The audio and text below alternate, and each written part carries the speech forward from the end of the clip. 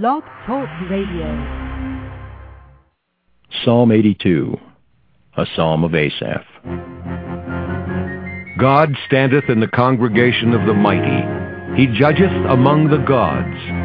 How long will ye judge unjustly, and accept the persons of the wicked? Selah. Defend the poor and fatherless. Do justice to the afflicted and needy. Deliver the poor and needy. Rid them out of the hand of the wicked. They know not, neither will they understand. They walk on in darkness. All the foundations of the earth are out of course. I have said, Ye are gods, and all of you are children of the Most High. But ye shall die like men, and fall like one of the princes. Arise, O God, judge the earth, for thou shalt inherit all nations. Hello, my name is Kennard Brown. I'm your host for the Merciful Servants of God Biblical Instructional Program. Today is August 14th, 2010, where we're going to talk about the new heaven or heavens and new earth, what God is going to do here soon. Well, actually, I shouldn't say soon, but after the 1,000 years, the millennium, which is approaching us, he's going to create a new universe, a new heaven, and a new earth. And the first heaven, or heavens, and the first earth will pass away. And so before we get into that, let's understand the reason why he has to do this. We understand what happened in the Garden of Eden. I went over this past couple of weeks. We sin, first Eve sinned, and then Adam, and that brought sin into the world. What does sin cause? It causes death. We, as human beings, should never die. The reason why we're dying is because we committed sin through Adam, and we all are inheriting Adam, or his name means mankind. We're inheriting his sin because we all die. So that happened, and the solution was for the Word of God, who is Yeshua, Jesus Christ, to sacrifice his life for all of mankind. He was the perfect lamb to do that. And John chapter 1, verse 29, without getting into details, summarizes his work. And a few other verses or scriptures. John chapter 1, starting at verse 29, states the following.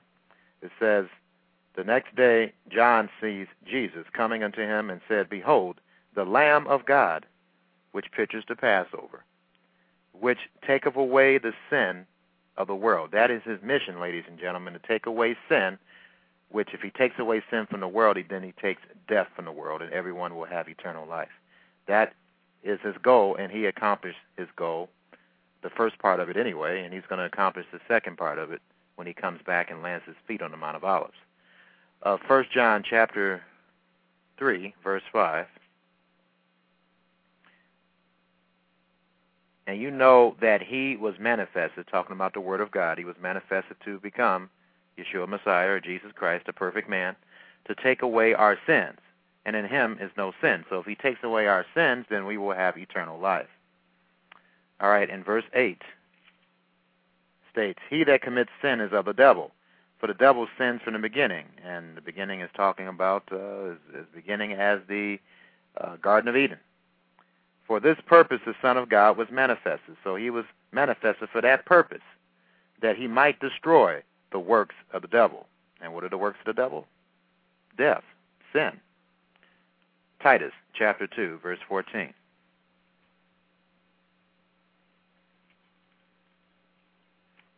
Titus chapter 2, verse 14.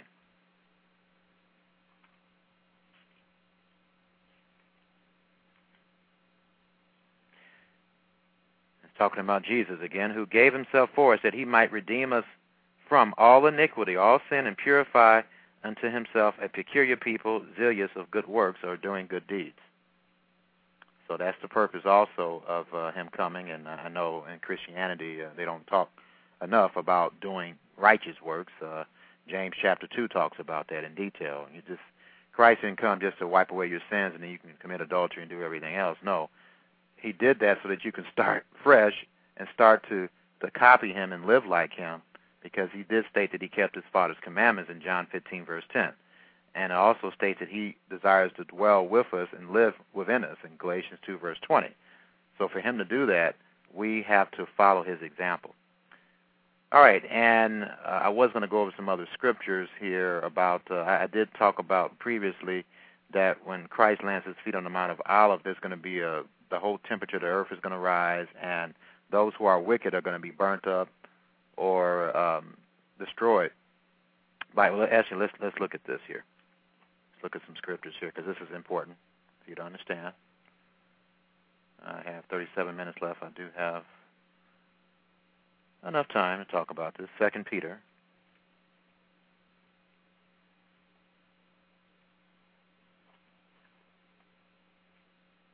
2 Peter chapter 3, verse 10. But the day of the Lord will come as a thief in the night, and I did talk about this in the archives, about the second coming of Christ and what will happen, what would be the first things that he does when he comes back. That's in the archives. Anyway, but the day of the Lord will come as a thief in the night, in which the heavens shall pass away with a great noise, and the elements shall melt with fervent heat. The earth also and the works that are therein shall be burnt up.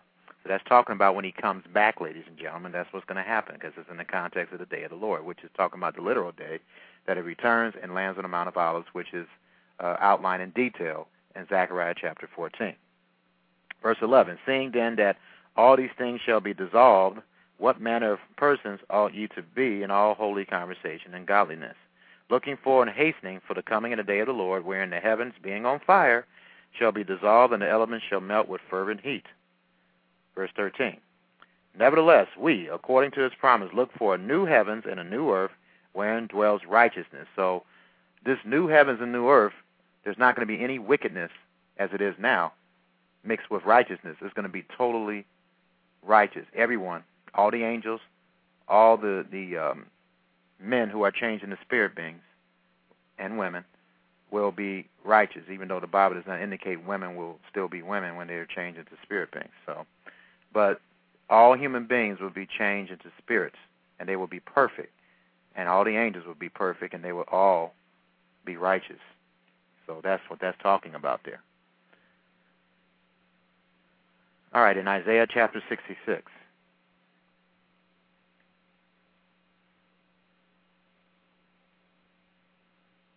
Isaiah chapter 66.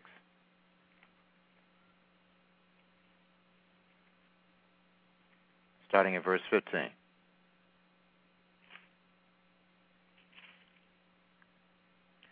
States, for behold, the Lord will come with fire, and with his chariots, like a whirlwind, to render his anger with fury, and his rebuke with flames of fire. This is talking about when he comes back and lands on the Mount of Olives. Verse 16, for by fire and by his sword will the Lord plead with all flesh, all of mankind, and the slain of the Lord shall be many. So he's going to plead with all of mankind by fire and also by sword. So it's going to be blood mixed with fire. That's what's going to happen when he comes back, and those who oppose him will be destroyed when he comes back. Psalm 97. Psalm 97.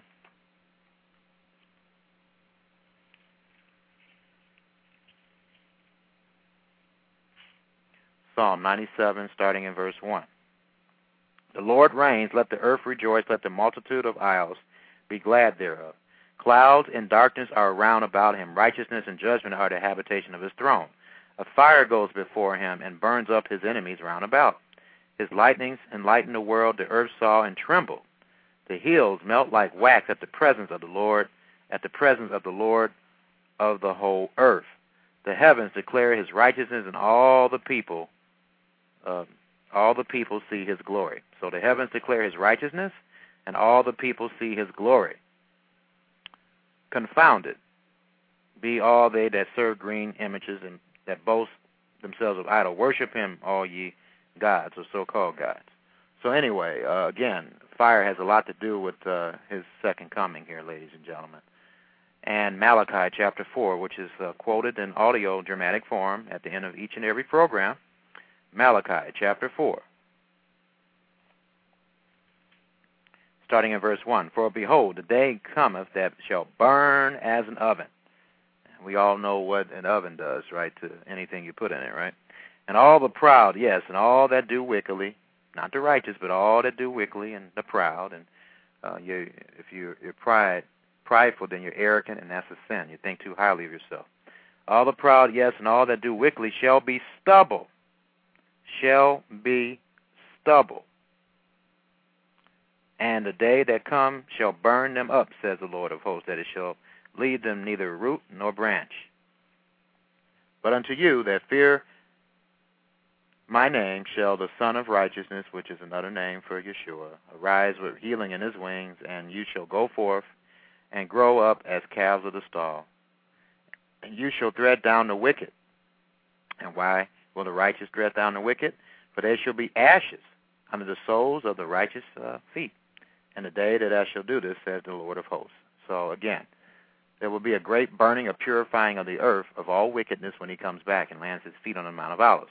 But this process will be initiated literally when he lands his feet on the Mount of Olives. And it will not stop until the last person is judged. And that, of course, includes the great white throne judgment. Once the last person is judged, then as Revelation, let's turn to Revelation chapter 21.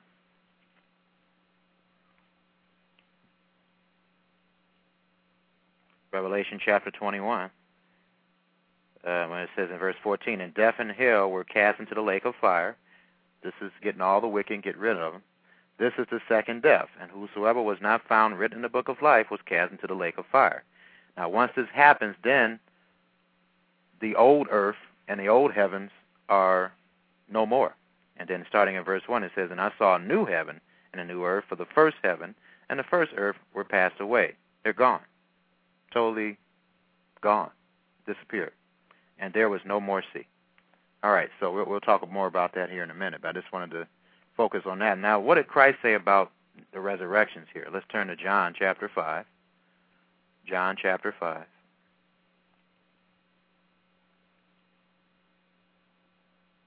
John chapter 5. Beginning in verse 21. Using the King James Version here. It says, for as the Father raises up the dead and quickeneth them, even so the Son quickeneth whom he will. Verse 22, for the Father judges no man, but has committed all a judgment unto the Son. Verse 23, that all men should honor the Son. All men should honor the Son, even as they honor the Father. He that honoreth not the Son, honoreth not the Father which hath sent him. Verse 24, verily, verily, I say unto you, he that hears my word, in other words, does what he says, and believes on him that sent me, has everlasting life. So if you believe in Jesus Christ and you follow him and obey his Father's commandments like he did, remember in Hebrews 13, verse 8, it states that he does not change. He's the same today as he was back then, meaning that he's going to expect anyone that follows him to keep his commandments, including the Sabbath day and the holy days like he did. And in Galatians 2, verse 20, it states that you should live, he desires to live within you. Okay, so those are two important scriptures to remember. And then in 1 John 2, verse 6, it states that we should walk like he walked. And John 14, verse 6 states that he's the will, the way, and the life. So those are scriptures that are verifiable proof that we should do and walk and copy him and do what he did. Verse 24, verily, verily, I say unto you, he that heareth my word and believe on him that has sent me has everlasting life and shall not come into condemnation, but is passed from death unto life. Verse 25, verily, verily, I say unto you, the hour is coming, and now is, when the dead shall hear the voice of the Son of God, and they that hear shall live. For as the Father hath life in himself, so hath he given to the Son to have life in himself, and has given him authority to execute judgment, because he is the Son of Man. Verse 28, marvel not at this, for the hour is coming in which all that are in the graves. So this first part he talked about the dead shall hear the voice of the Son of God, and they that hear shall live. And then he talks about in verse 28, marvel not at this, for the hour is coming in which all that are in the graves shall hear his voice. and shall come. This is talking about the great white throne judgment here. And shall come, they that have done good unto the resurrection of life, and they that have done evil unto the resurrection of damnation. So this is talking about the great white throne judgment. Verse 30, I can of myself do nothing. As I hear, I judge. All right, so just wanted to explain that to you there. Because I seek not my own will, but the will of the Father which has sent me. And Isaiah 65, verse 17. Isaiah chapter 65, verse 17. It says, for behold, I create new heavens and a new earth, and the former shall not be remembered, nor come into mind. So he talks about this in the book of Isaiah. And then Isaiah chapter 66, verse 22. For as the new heavens and the new earth which I will make shall remain before me, says the Lord, so shall your seed and your name remain. So it should be quite clear to you there will be a new heavens and a new earth. All right? And let's talk about the plan of God, what he has in store for each and every one of us if we obey him. And Romans chapter 8. Romans chapter 8. It's a wonderful ending, but unfortunately it's going to be a lot of blood and destruction before we get to a point where the whole universe is righteous.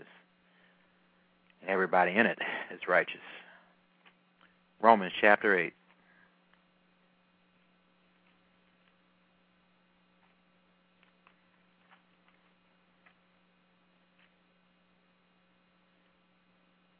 Actually, before we go to Romans, let's go to Hebrews.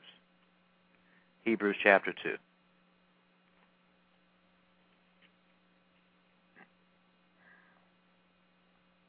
Starting in verse 5. Hebrews chapter 2, verse 5.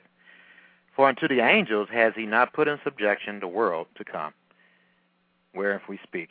But one in a certain place, and he's quoting Psalm 8, a prophecy or a writing by that was inspired by King David. Verse 6, but one in a certain place testifies, saying, what is man? What is mankind? That you are mindful of him, or the Son of Man, that you visiteth him, or, the Son of Man. Verse 7, thou madest him a little lower than the angels. Thou crowned him with glory and honor, and you did set him over the works of thy hands. Thou hast put, that may be, the Son of Man, that may be referring to Yeshua. I have to do some investigation on that. But anyway, that's why I hesitated. Verse 7, thou madest him a little lower than the angels. Thou crowned him with glory and honor. That word angels in the original Hebrew, in the Old Testament where it's quoted, means Elohim, or a little lower than the mighty ones. Thou crownest him with glory and honor, and didst set him over the works of thy hands. Thou hast put all things, and that means all things, in subjection under his feet. For in that he put all in subjection under him, he left nothing that is not put under him. And it means exactly what it says, ladies and gentlemen. God desires to put the whole universe under our subjection right now. But however, we're not qualified for that yet because we need to get the sin out of our minds. He left nothing that is not put under him or mankind. But now we see not yet, all things put under him or mankind, verse 9, but we see Jesus, who was made a little lower than the angels or the mighty ones, for the suffering of death, crowned with glory and honor, that he, by the grace of God, should taste death for every man. And he did. He tasted death for every single one of us, so that we could have the opportunity for eternal life.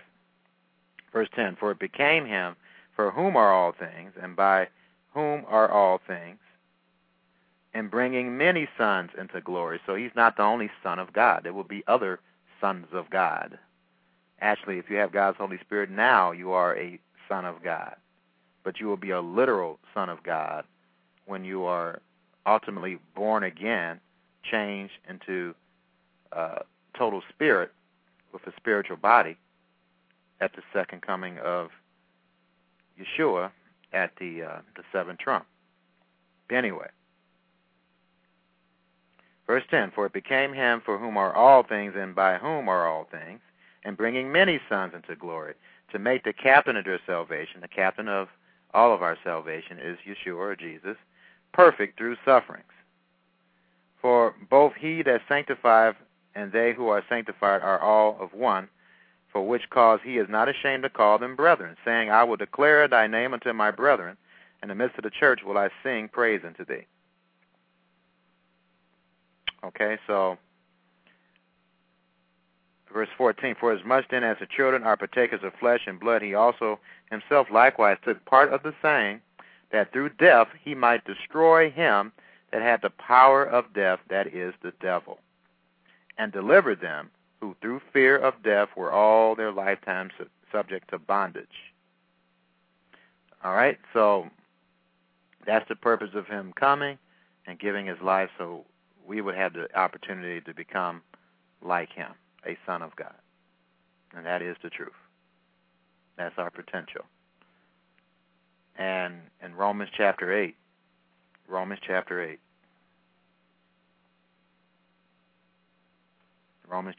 starting in verse 14, states, for as many as are led by the Spirit of God, you're not controlled, but you're led by the Spirit of God, they are the sons of God. As I just mentioned, if you have the Holy Spirit and if you are led by God, then you are already a son of God. Not literally and like Jesus yet, but you will be. What I mean by literally, you'll have a spiritual body and you'll be immortal and you'll have other powers and you'll have the ability to do things on a God-like level. All right? Verse 15, for you have not received the spirit of bondage again to fear, but you have received the spirit of adoption, whereby we cry, Abba, Father. Verse 16, the Spirit itself beareth witness with our spirit that we are the children of God. And if children, then heirs, heirs of God and joint heirs with Christ, if so be that we suffer with him. So that's the key, you have to suffer with him, that we may also be glorified together. So God wants everyone to be glorified like he is. Although, of course, we would never match his power, but we will all be glorified like him. It's similar to a father when he has children on the earth. They're similar to him. They look like him. They have flesh like him and so forth. Well, we're going to look like God. We will be his literal children. That is his overall goal. That's where we got the idea of family from. We got it from him. We got it from God and his son, a father and son relationship. That's a family relationship. And that's what God wants for everyone. For everyone. That's his desire. But for that to be accomplished, sin must be destroyed. The devil must be destroyed and sin. And both those things will be destroyed soon. Soon. Or the process of it being destroyed is going to happen soon. So that's the thing that we need to understand.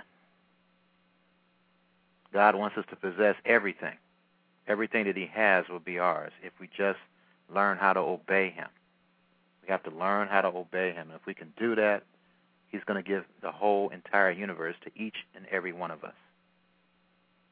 That is his goal. That is his plan. And that plan is being executed through the Messiah, Yeshua Messiah.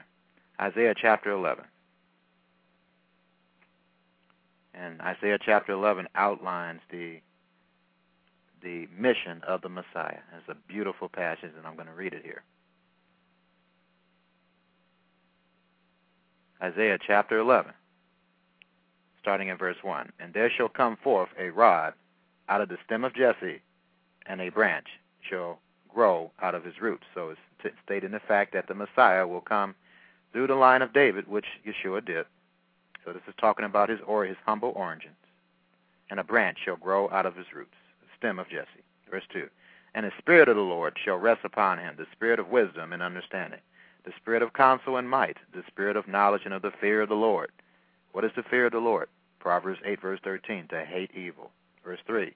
And shall make him of quick understanding in the fear of the Lord, and he shall not judge after the sight of his eyes, neither reprove after the hearing of his ears. So this Messiah, who the Jews denied the fact that he's supernatural, this proves that he's supernatural in verse 3.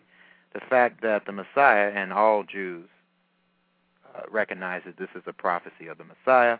It says that the Messiah shall make him of quick understanding in the fear of the Lord, and he shall not judge after the sight of his eyes, neither reprove after the hearing of his ears, which proves that he'll be able to read people's minds. So right here that states the fact that the Messiah is a supernatural being. All right. Verse 4, but with righteousness, what is righteousness? Psalm 119, verse 172, the commandments of God. But with righteousness shall he judge the poor and reprove or correct with equity for the meek of the earth.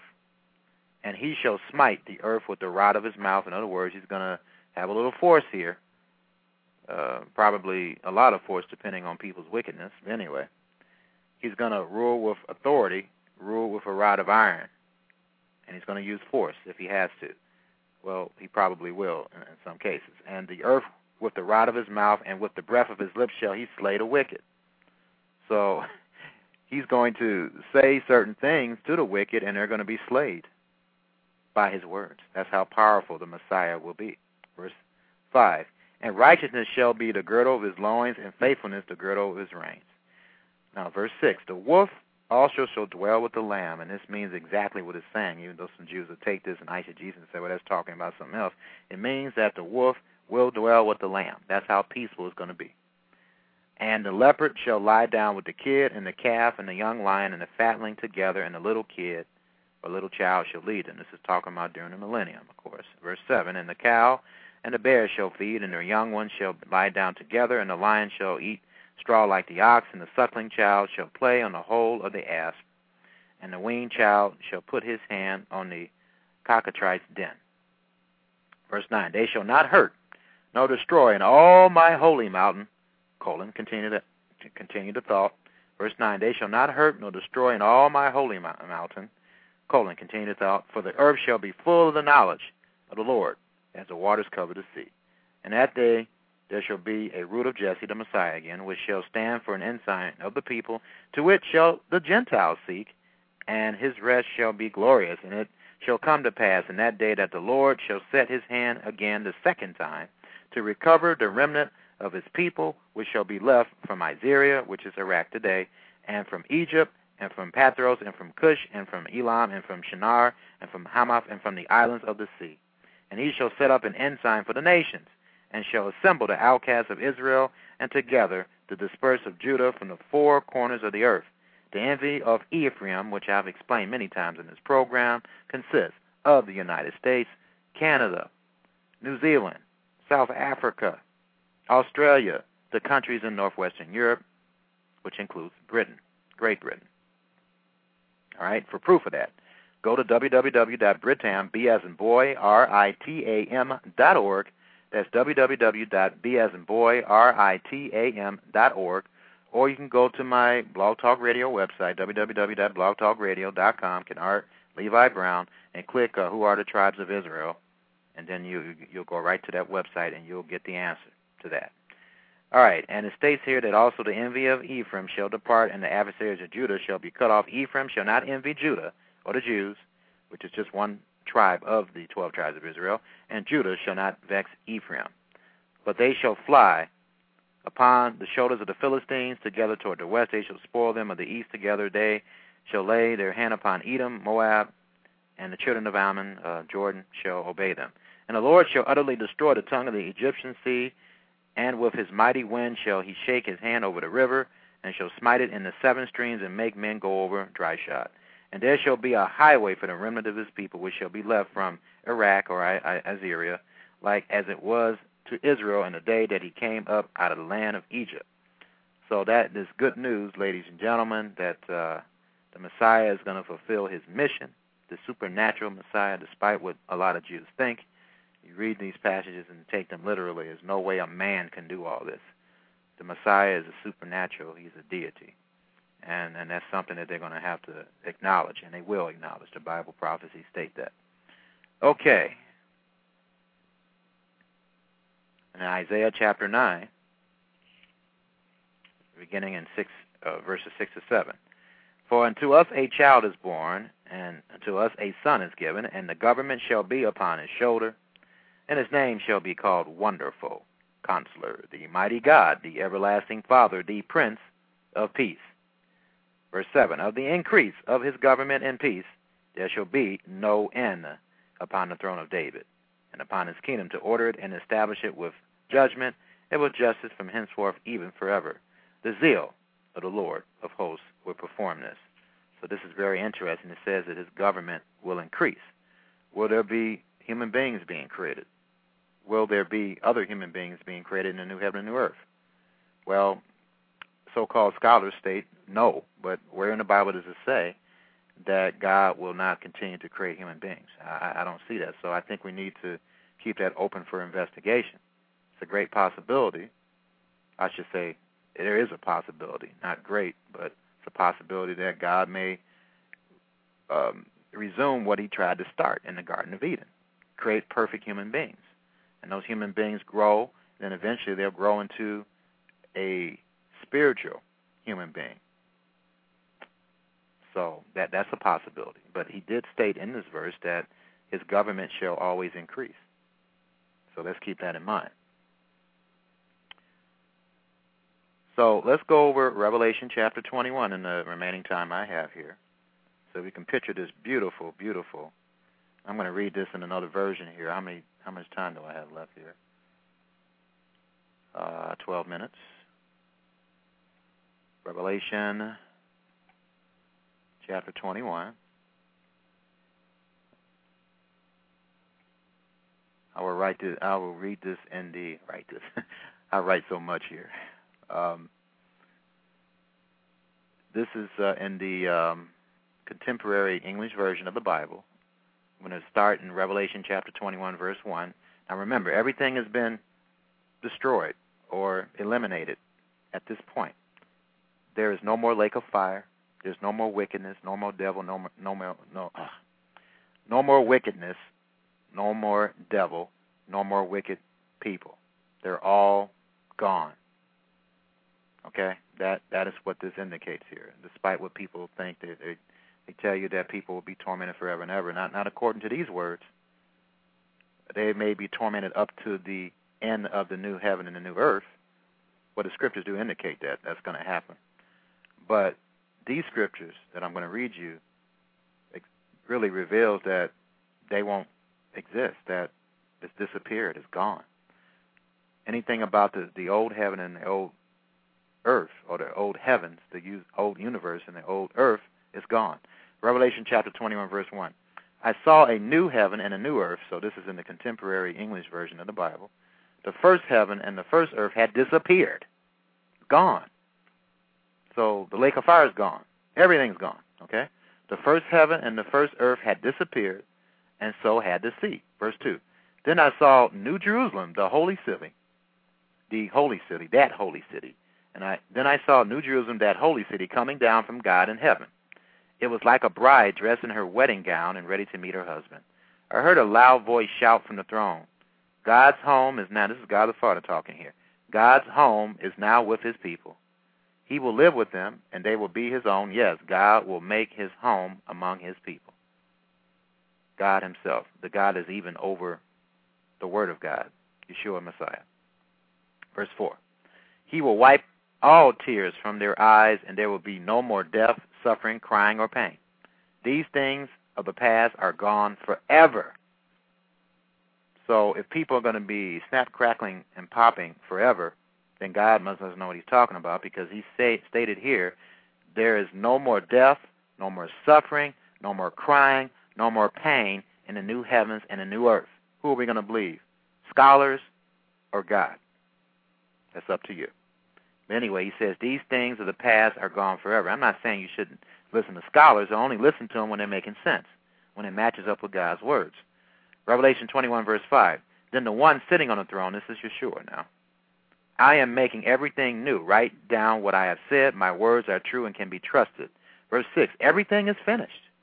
I am the Alpha and the Omega, the beginning and the end.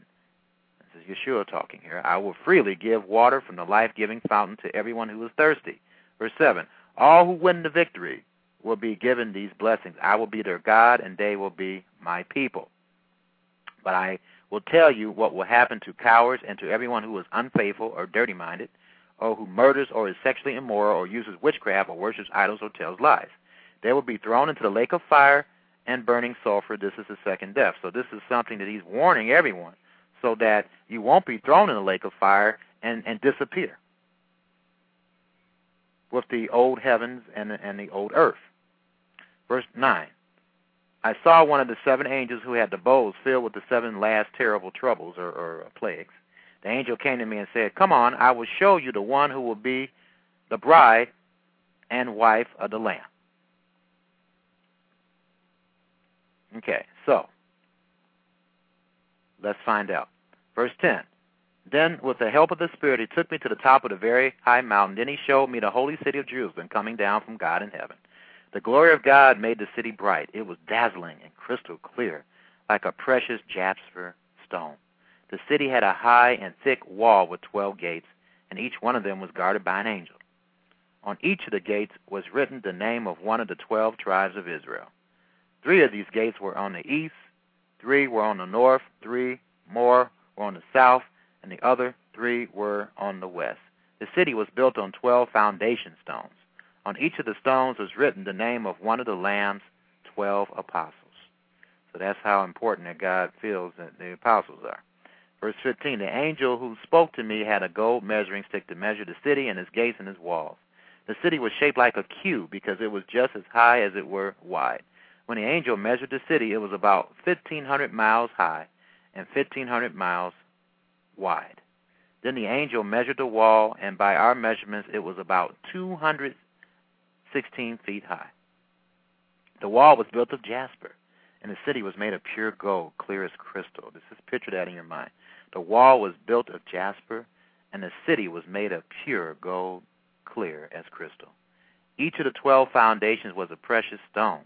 The first was jasper, the second was sapphire, the third was agate, the fourth was emerald, the fifth was onyx, the sixth was carnelian, the seventh was chrysolite, the eighth was beryl, the ninth was topaz, the 10th was chrysoprase, the 11th was jacinth, and the 12th was amethyst.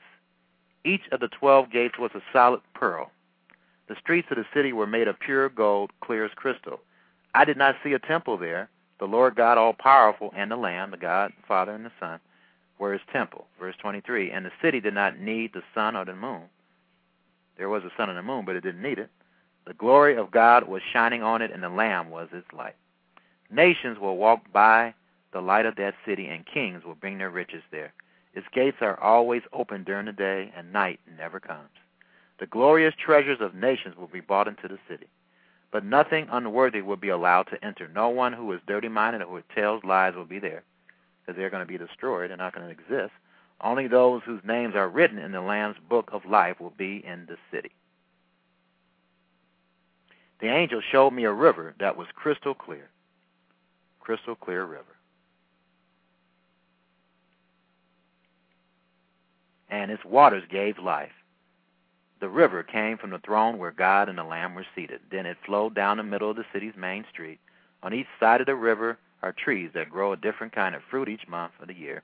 The fruit gives life, and the leaves are used as medicine to heal the nations. Verse 3, God's curse will no longer be on the people of that city. He and the Lamb will be seated there on their thrones, and his people will worship God and will see him face to face. You'll see God the Father face to face.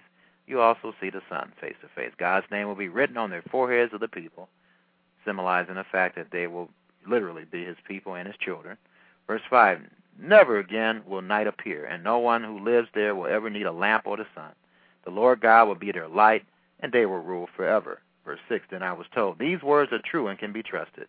The Lord God controls the spirits of his prophets, and he is the one who sent his angel to show his servants what must happen right away. Verse 7, he's talking about these times that we're living in now. Remember, I am coming soon. God will bless everyone who pays attention to the message of this book. Let me repeat. Remember, I am coming soon. God will bless everyone who pays attention to the message of this book, the book of Revelation. Verse 8, my name is John, and I am the one who heard and saw these things. Then after I have heard and seen all this, I knelt down and began to worship at the feet of the angel who had shown me all these things. I have about 3 minutes left here.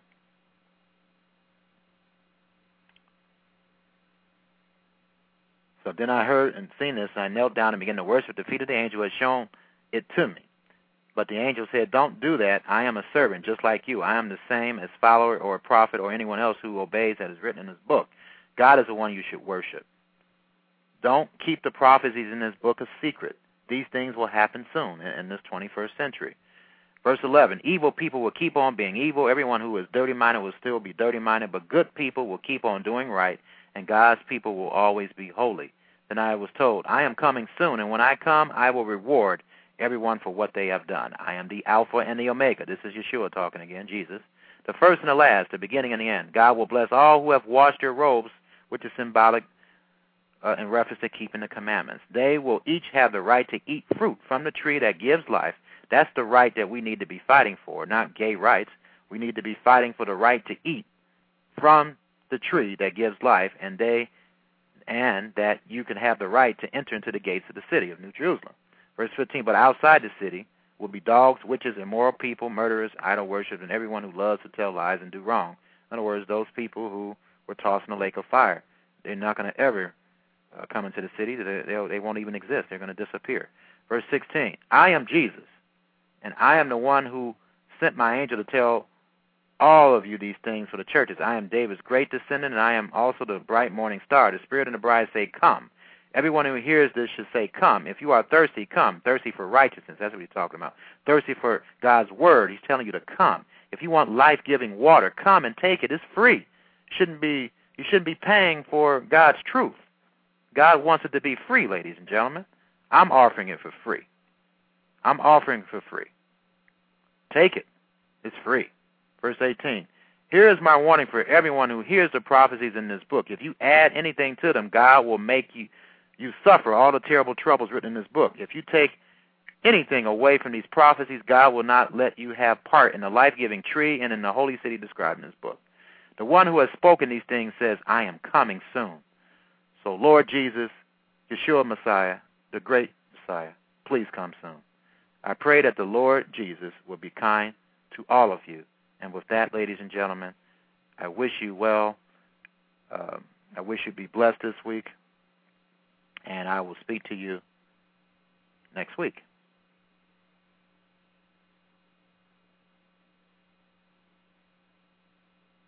Malachi chapter 4. For behold, the day cometh that shall burn as an oven, and all the proud, yea, and all that do wickedly shall be stubble. And the day that cometh shall burn them up, saith the Lord of hosts, that it shall leave them neither root nor branch. But unto you that fear my name shall the Son of Righteousness arise with healing in his wings, and ye shall go forth and grow up as calves of the stall. And ye shall tread down the wicked, for they shall be ashes under the soles of your feet in the day that I shall do this, saith the Lord of hosts. Remember ye the law of Moses my servant, which I commanded unto him in Horeb for all Israel, with the statutes and judgments.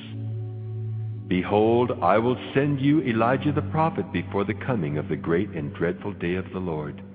And he shall turn the heart of the fathers to the children, and the heart of the children to their fathers, lest I come and smite the earth with a curse.